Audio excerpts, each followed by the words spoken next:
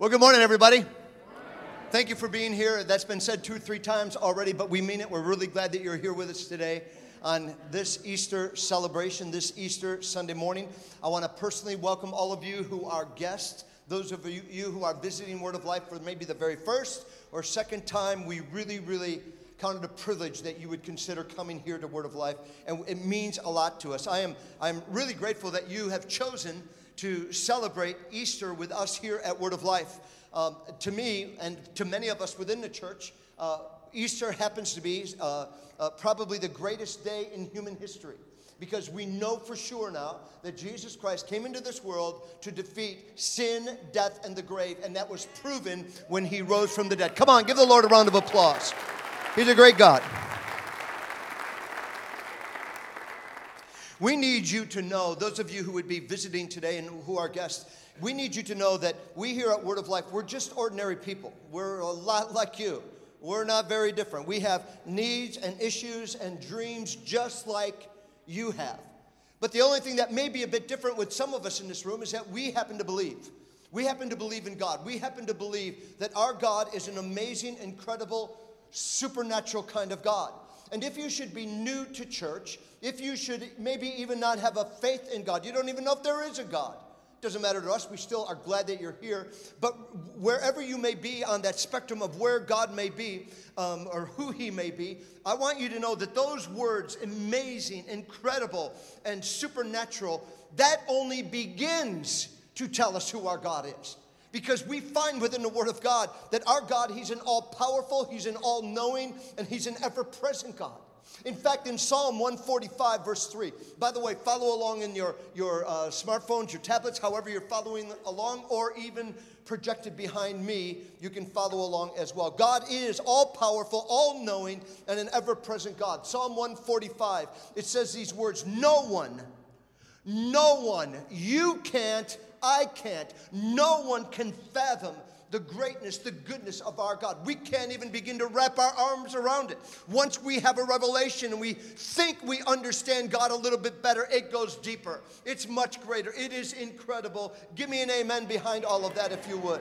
In fact, Jesus says these words in Matthew chapter 19. He says, with God, all things are possible. He says that with God, all things are possible. Do you believe that?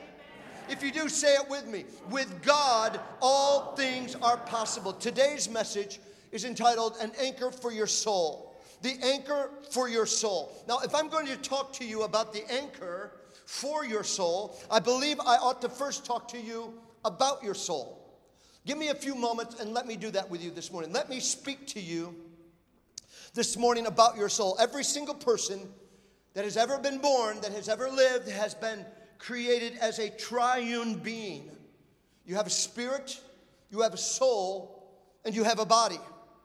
Our spirit is like God's spirit. We know that God is spirit, and we also have spirit within us. So our spirit is like God is spirit. We have a soul. That would be defined as your emotions, your will, your heart. And then, of course, we have this right here. We have the body, this house, this shell that we're living in.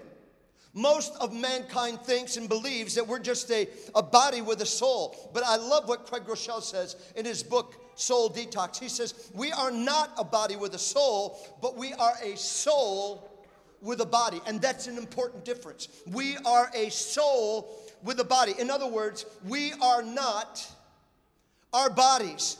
Oh, I know that this looks really good up here right now. I know this is like eye candy to most of you. I'm just kidding. But anyhow, seriously, my body is not who I am. Your body is not who you am, who you are. Our body is really only but a house. And it's this thing here is only but a temporary dwelling for all of us who are here today. Because when the body dies, we don't die. Let me say that again. When our bodies die, we don't die. We will continue to live on eternally in one of two places, the Bible tells us. Here's what the Bible says. If you're a believer and a follower of Jesus, and you've given your life over to him because you believe that what he did on the cross was for you.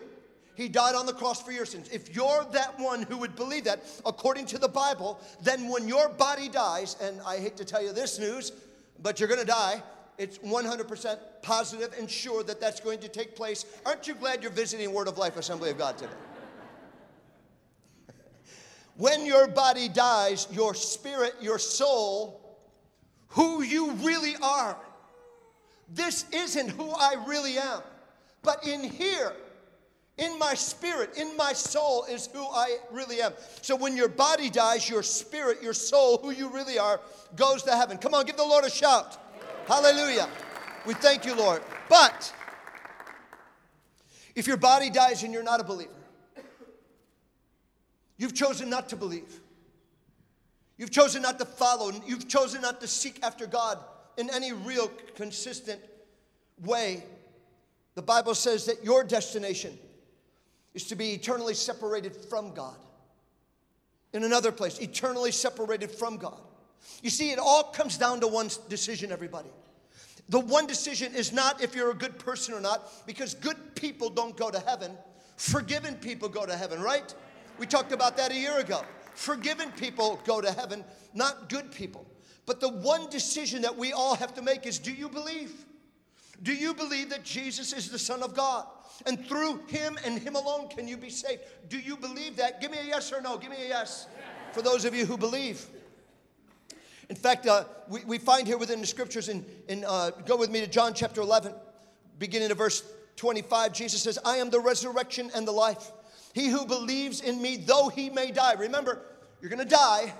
Your body's going to die, but you're going to live on. And Jesus says, he who believes in me, though he may die, he shall live. And whoever lives and believes in me shall never die. And look at these, 4 words. Do you believe this? It comes down, the decision is to come down to believing that what God says within his word about Jesus is absolutely true. In fact, in John chapter 14, verse 6, it says these words. Jesus says, I am the way, the truth, and the life. No one, no man, no woman, no teenager, no one comes to the Father except by me, is what the Son of God says. It's what he says. So for those of you who are not sure where you stand with God today, the finality of death is so gripping. It is so real. It is so imminent that this morning I'm begging you. You may not be a part of Word of Life. This may be your first time here, but I'm going to tell you I'm your pastor for this morning. I'm begging you as your pastor. I'm begging you, sir, ma'am, don't you dare miss out on this opportunity to say yes to Jesus. Don't you dare miss out on that opportunity. Whether you ever return to Word of Life or not, I want you to, but it doesn't matter. That's not what I'm trying to get you to do. Whether you ever return here or not, I beg you, call out to Jesus today and say to him, yes. Say to him, Lord, come into my life. Just a simple prayer is all you need. It doesn't need to be complicated. It doesn't need to be long. When I gave my life to Jesus, all I said was this: if this is real, I want it. And bam, my whole life was changed. So if you would only but pray a simple prayer, Jesus, would you become the Lord and leader of my life? Would you take control? Bam, something's going to happen. Something wonderful, something amazing. A simple prayer like that. So let's dig deeper. Let's go into the soul a little bit deeper. There's a lot of scriptures, many scriptures in the Bible that talk about the soul, talk about the spirit, talk about the triune being that I'm talking about. But I want to deal with just 2 extremes today. Go with me to the 3rd epistle of John, 3 John chapter 1, verse 2. Listen to what the scripture says about the soul, the positive side of the soul. It says these words, Beloved, I pray that you may prosper in all things and be in health, just as your soul prospers. The plan of God is that your soul will prosper. That soul that you have would prosper. But then there's the other extreme. The other extreme is found in Psalm chapter 31, verse 9. The psalm that says, Be merciful to me, Lord, for I am in distress. We're not prospering. Things aren't wonderful for us at this particular psalm with this particular issue. But it says, Be merciful to me, Lord, for I am in distress. My eyes grow weakened with sorrow, my soul and body with grief. With grief. That's where we're going to hang for this morning. We're going to deal with this area of where our soul is filled with grief. We're going to take a few moments and talk about it. It's when we are over our head with issues and problems. You're spent. You're exhausted. You're overwhelmed. You're going through the same thing over and over again. You have a grieving soul. You have a sinking soul is what's taking place in the scriptures. I'll prove that to you in just a moment. So what I'm asking you today, every one of you, young and old alike, I'm asking you to be open to what God would say to you. I don't want you doing this to your spouse, to your kids. I don't want any of that kind. I want it to be between you and God. I want to only be but a mouthpiece of what God wants to say to you today. And I want you to evaluate that. I want you to evaluate what is going on with your soul. I believe that this is a life-changing word today, and God is going to do some great things. Today, I want to take a few moments and talk to you about an anchor for your sinking soul. An anchor for your sinking soul. The anchor for your soul. Turn with me to Psalm 130 if you would, please. Psalm 130. We're going to read the entire chapter, but it's only 8 verses. We're going to read the entire chapter, and we're going to discover how we can have an anchor for our sinking souls that we would have. Most scholars believe that King David is the author of Psalm 130. I happen to believe it as well, and it's called one of the songs of ascent. That means that when the Jews would be tracking their way back to Jerusalem for a festival, for a feast, whatever the reason would be that they would go back to Israel, the Jews would be tracking their way back to Jerusalem, not Israel, but to Jerusalem, and for that feast, and they would have 14 songs that they would sing. 14 songs, S-O-N-G-S, is the same thing as Psalms, which is P-S, where is it? P-S-A-L-M-S. P-S-A-L-M-S. Psalms and songs are identical in the Bible. It means the same thing. So as they were making their way to Jerusalem, they would sing songs. And this is about halfway through the 14 songs that they would sing on their way to Jerusalem and recite on this journey. Go with me to Psalm 130, verse 1. Listen to this. It's David here, and he says, "Out of the depths I cry to you, Lord. Out of the depths I cry to you, Lord." The metaphor that David is using here is water, and he is sinking. Listen, this psalm and many others is one of the reasons why I love God as I do. The reason why I've chosen to follow God and be into God's word. What I love about this is how honest people can be with God. I love the fact that people can come to God with right where you're at right now in life. What's going on with you right now in life? You can come to God with all of that. You can speak to him and be gut level honest with God, transparent to God, and share with him the issues. Share with him the problems and the questions and the disappointments that you may have with him, that you may be having with God. You may be having with what's going on in your life. In fact, the Bible is very open with all of that. If you get into the Word of God, if you open up the Bible and begin to read it, you're going to see that there is one individual after another who is doing this with God, who's complaining to God, who is telling God, I thought you were going to do it this way. You know, whatever the issue would be, the problem, the need. Scripture after scripture tells us it's okay to pour out our heart to God. And I don't know about you, but I love the fact that God doesn't hide that in the scriptures. It's evident. It's right here. We can see it. I just read to you. David is saying, I'm sinking. My soul is sinking right now. And I love the fact that God doesn't defend himself. And he's letting us know. God is saying here today, you can come to me in your best days, and you can come to me in your worst days. God welcomes you and I to come before him with whatever it is that we're dealing with. And here is King David. David is saying, God, I'm at the deep end of my life. I feel like I'm going down under. It's way over my head right now. Listen, honestly, none of the theologians, nobody really knows what it is that's caused David to be at this mindset right now. Nobody really knows what's taken place. Maybe the result of a poor and foolish decision that he made. Has anybody else ever made a poor, foolish decision? Yeah, 11 of us, and the rest of you are liars. But anyhow, maybe it's because of sin. Maybe it's because of a wrong that he's been a part of. But one thing is for sure. David's soul feels like it's sinking. I'm going down. I'm going under. I'm sinking. is what David says.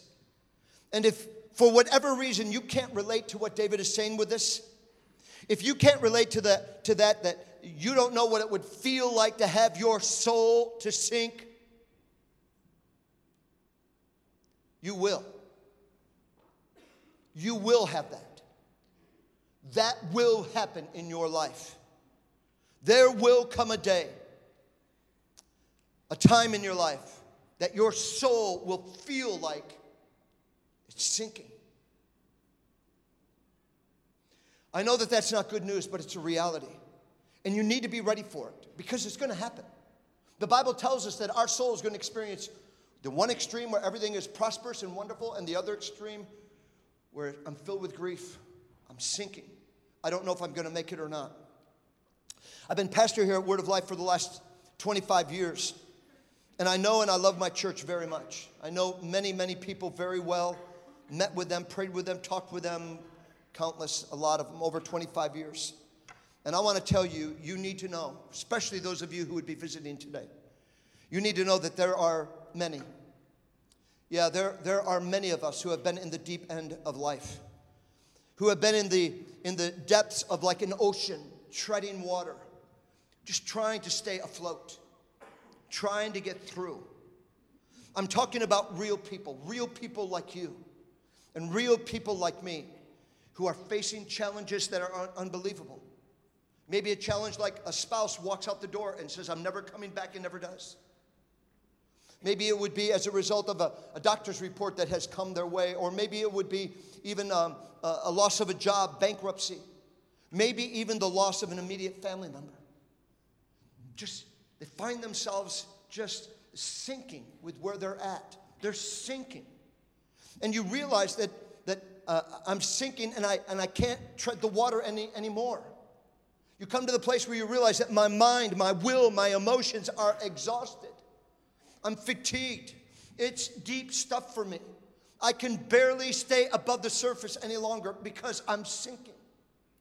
I'm sinking. Has anybody ever had something like that besides me? Would you just raise your hand, honestly? Thank you. You can put your hands down. That's exactly where I was at. I want to share you a very personal story. Very personal. Regarding my sinking soul. 2 years ago, this Easter, after that Easter service, I jumped in the car and my wife and I went on an 8-week sabbatical. The first time I had ever taken a sabbatical in my 33 years of senior pastor work. The reason for a sabbatical is so that you may rest, that you may refuel, and that you would be restored. And I knew it, but I didn't understand the depth of it all. I was burned out when we left. I was burned out. My soul was in a 911 mode in deep depression. I felt the inside of me was like about ready to snap. If you were to take a rubber band and just keep on stretching it and stretching it and stretching it, and then all of a sudden snap, that's what I felt. I felt that I was about ready to snap. It took me 5 weeks of the 8-week sabbatical. It took me 5 weeks to just decompress so that I would begin to realize that maybe, just maybe, I could move forward. I remember finally in May, I don't know the date, I don't remember exactly, but I do remember the place and the time that I was sitting in the kitchen with Marianne in our home, and I was sitting there with her talking, and as I came into the room, she looked at me and she said these words, "You're different. You're different. What's wrong? What's happened to you? You're different. What happened?" And I looked at her and I said, "Honey, I don't know. I don't know what happened, but I feel like this cloud has been lifted from me. I feel like the dark cloud that's been covering me is finally gone." And I began to have hope. I began, instead of being depressed and instead of being down, I began to move forward like something just might happen. I feel like just maybe this cloud has been lifted and just maybe I'm going to get through this thing. Let me fast forward. I remember when our oldest son, Jeremy, had his 40th birthday in 2016 as well. On January 21st, 2016, Jeremy turned 40 years old. And I can't remember if it was the day of his birthday or the day after, but he had stopped by the house. He walked into the house as he always does, and when he walked in there, I walked over to him and I said, "Hey, happy birthday, man." And I kissed my son, and his response to me was, "Oh." And I poked fun at him, saying, "Oh, you don't like getting old, huh? Well, you're becoming an old man, is what you're becoming.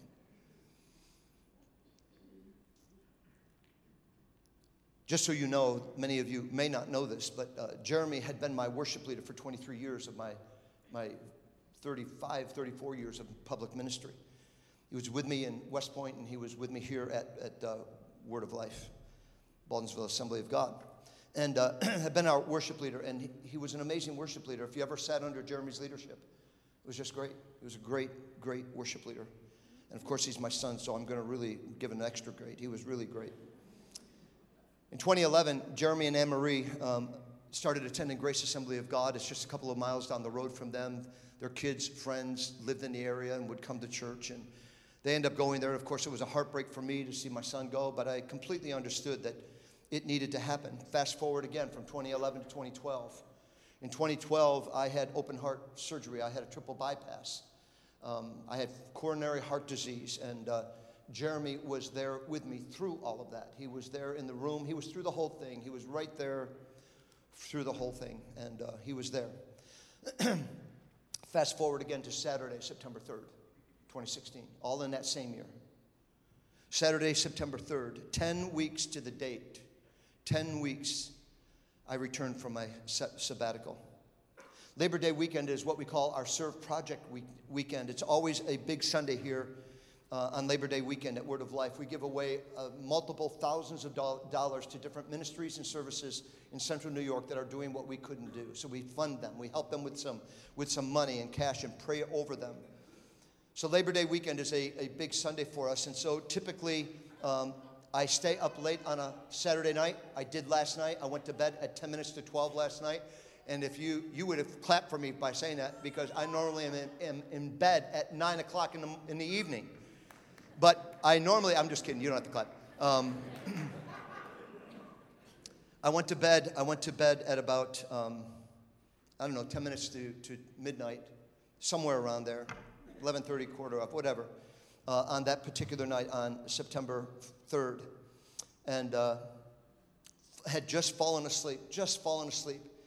And at about 12:10 a.m. on September 4th, that early morning, I got a phone call from my third son, Thomas. And he said to me, Dad, Anne-Marie's called, and it's Jeremy. He's not breathing, and there's no heartbeat. Get to the hospital as quick as you can. I mean, it was one of those things. I woke up, and Marianne says, what's wrong? And I just got a phone call. Jeremy said, what's my son's name? Tom. Tom said, Jeremy's not breathing, and there's no heart. Let's go to the hospital. Let's go. So we ended up getting to Community General, and as we did, they're in the emergency room, and they're doing CPR on our son. He's not breathing, and there's no heartbeat. Immediately, I went to Jeremy's head. He was laying fairly low, and they're doing compressions on his chest. I held his head in my hands and just began to pray immediately. Marianne's immediately to my right. She's got her hand on his shoulders, would rub his face whenever she could and stroke it, and we were all praying. There were, without exaggeration, there were 10 to 15 people in the emergency room with us, family and friends, some people from Grace Assembly, people from Word of Life. A lot of cops were there. My third son is a cop, and a lot of cops were there and all of that stuff, and it was crazy. And I remember as we were there, 10 to 15 people, not including the medical team, we were praying. We weren't crazy. We weren't loud. We weren't, irresponsible with all of that, but we were praying. We were asking God for a miracle. And we would pray, and one of my sons would yell out, come on, Jeremy, you can do this. You're going to get through it. Come on, Jeremy. And all of a sudden they would say, he's got a pulse. Not sustainable. We kept on hearing these things. Finally, what they ended up doing was to transport Jeremy to St. Joe's. And they would end up putting Jeremy in the exact same cath lab that I was at on October 31st when I had my catheterization back in 2012. And my heart was my widowmaker was 98% blocked at that particular time.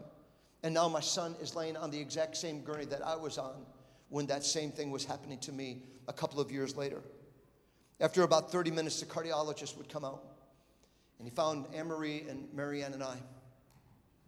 And he said these words. He says, Jeremy's widowmaker is 100% plugged. He's not going to survive. Do I have your permission to stop all resuscitation?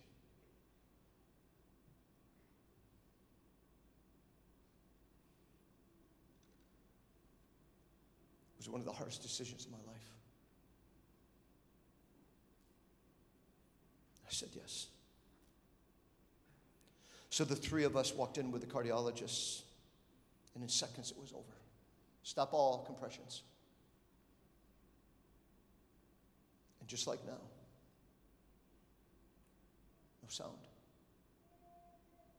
Nothing's happening. Our son has died.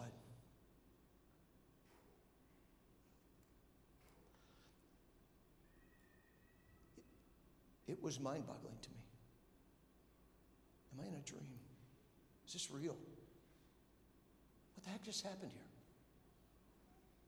Why is Jeremy on that bed? Why are Anne-Marie and Marianne crying as hard as they are? Just wouldn't compute. Talk about a sinking soul. 2.5 hours of CPR, praying for a miracle. The miracle that we wanted, the miracle the family and the friends wanted for our son. Didn't happen. It was over. Death is so final, church. Death is so final. It's over.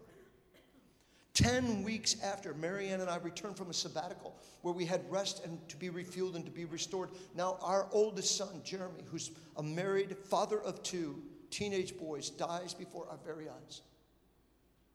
September 4th, 2016. Of the exact same heart condition that I had, but I lived. The journey hasn't been easy for any of us in our family. Still to this day, there's tears that are shed. Marianne and or I just start crying. Some days are worse than others, but God has given Marianne and I help and grace and hope and peace and even confidence sometimes, knowing that our son's in heaven. The 1-year anniversary of Jeremy's death, September 4th, 2017, I don't know why, I don't know how, but it gave us some new hope. It gave us new hope. Today I want to dig into Psalm 130, and I believe it's going to give all of us hope, especially for those of you who may be having a sinking soul. It's going to lead all of us to that anchor for the soul that we all need. I believe that you can walk out of here today. I believe you can walk out of here with a buoyancy to your soul. I believe that your mind, your heart, your emotions are going to begin to feel and find recovery and rescue. I'm not saying to you that circumstances have magically changed since you've come to church. I'm not saying to you that all of a sudden you're going to get a phone call this week and saying, all of that problem, it's now settled, don't worry about anything anymore.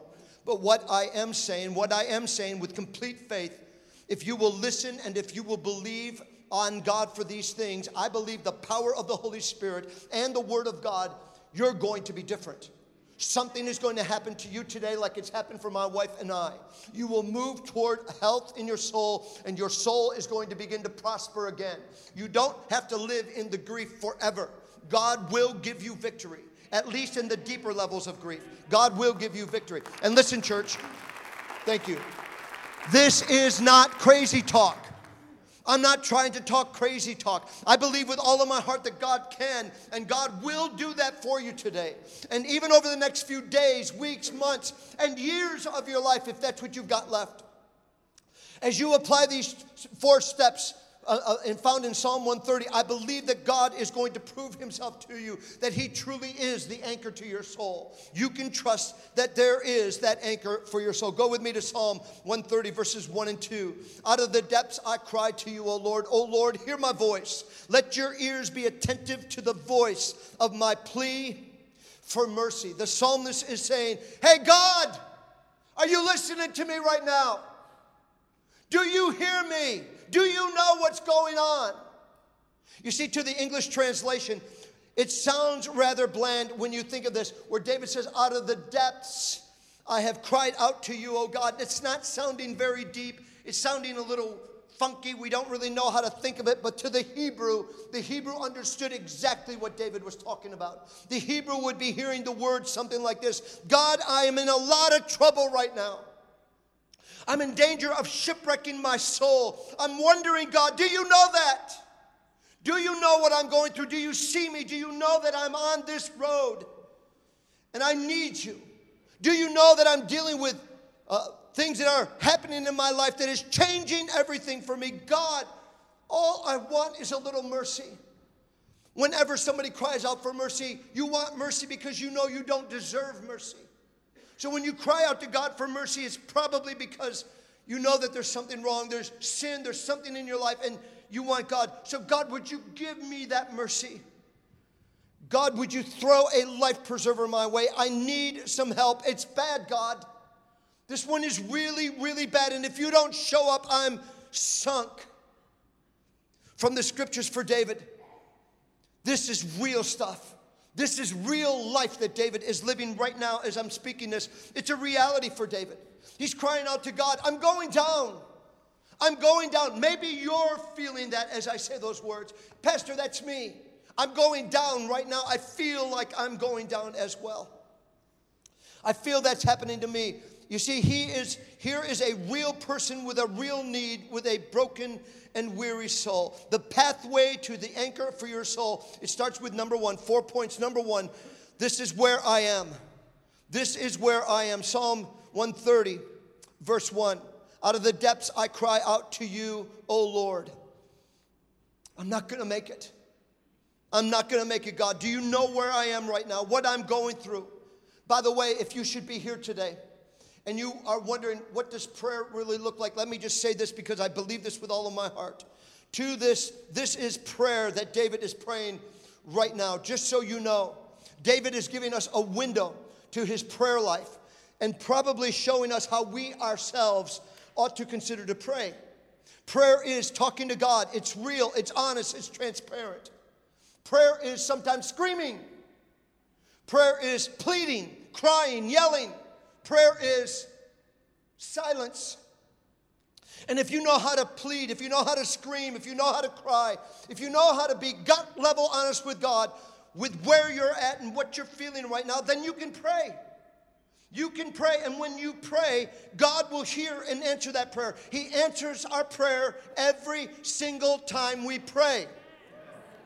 And the reason why I know that is Jeremiah 33:3, and it says, God says, call to me and I will answer you. Call to me and I will answer you and show you great and mighty things which you don't even know about. David says to God, this is where I am. I'm sinking.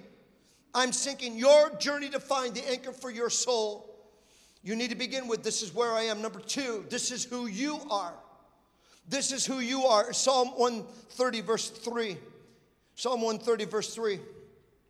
If you, O Lord, should mark iniquities, who could stand? This is where I am. And quite frankly, forgive me if this offends you, but it sucks. This is where I am. Number two, this is who you are. But God, this is who you are. I think this is so cool what I'm going to share with you on this particular point. This is him. Listen, let me read it to you again. If you, O Lord, should mark iniquities, who could stand? David is saying something like this to God. God, you don't keep track of my failures, do you? You don't check the box with all the wrongs that I've done. I've lied again.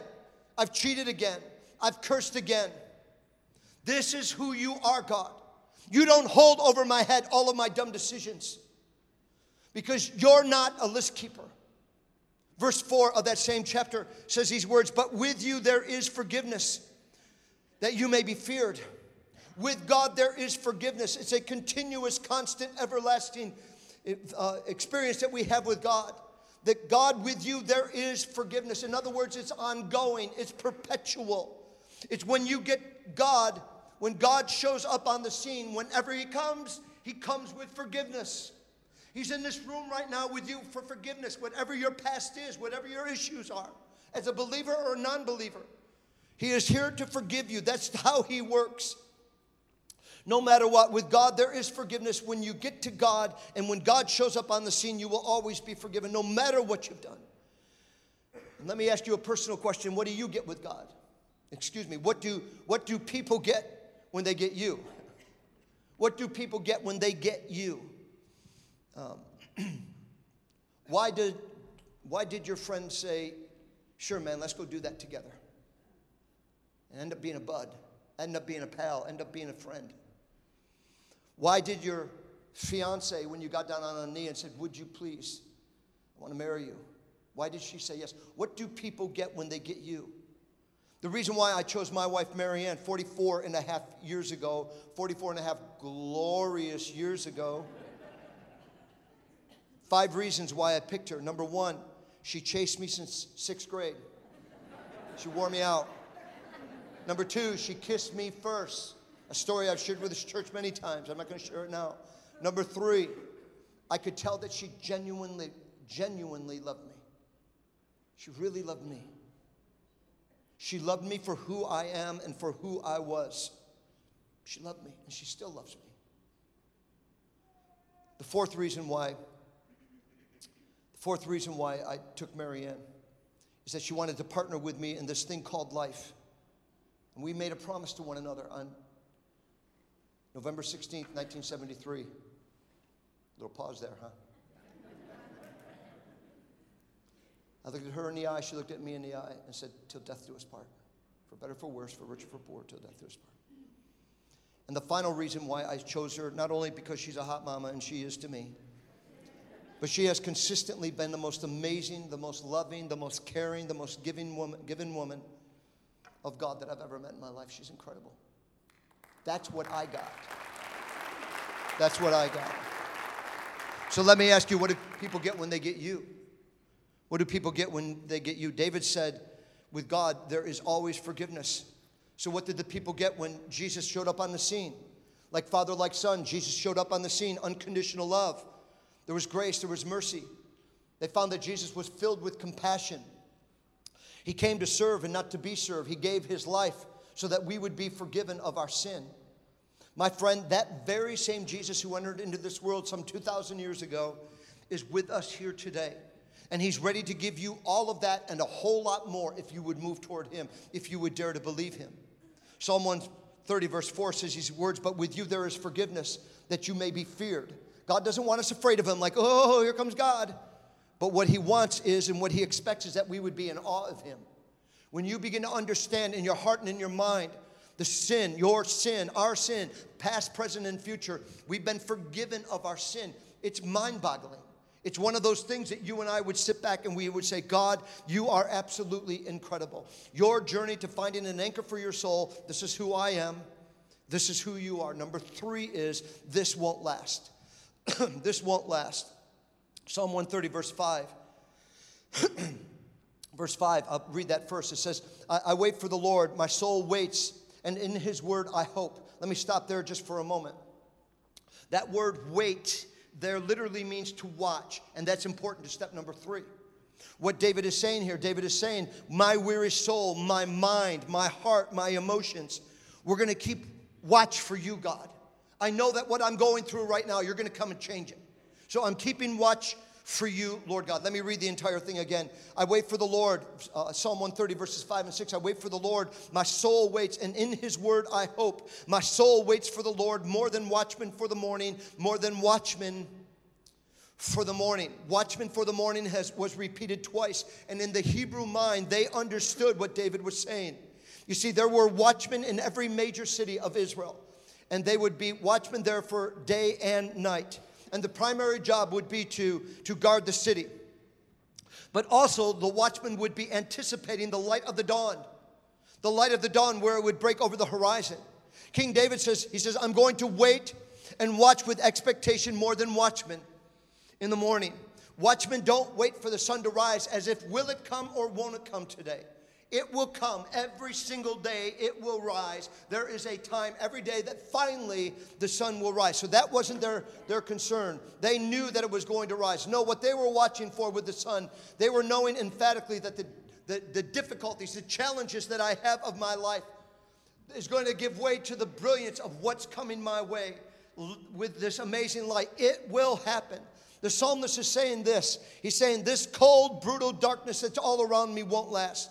David is saying, I am convinced that God, that you are about to change the dark, bleak circumstances at any moment. And I am waiting for you, Lord. I am waiting as a watchman. As a watchman. Listen, church, For David, for you, and for me, all of this that we're talking about, all of these steps, all of this is rooted and grounded and anchored in faith. Faith that there is a real God who desperately loves you, who's been faithful and true to you and to thousands of generations for thousands of years. He is who he says he is. And I'm here to tell you, you can take this one to the bank. This won't last. This darkness is going to end. Whatever it is you're dealing with right now, it will end. Take it from Marianne and I. We are able to get beyond the darkness. We're not living in darkness anymore. Maybe with grief and maybe with tears, but not with darkness any longer. Come on, give me an amen. The fourth and final point, if I could have our worship team come out. I am not, verse number 4 is, wait, let me begin. This is who I am. This is who you are. This won't last. And number 4, I'm not the only one. I'm not the only one. Psalm 130, verses 7 and 8. O Israel, hope in the Lord. For with the Lord there is steadfast love, and with him is plentiful redemption. And he will redeem Israel from all of his iniquities. He will remove all of their iniquities. David is saying this. I'm not the only one going through these difficult days.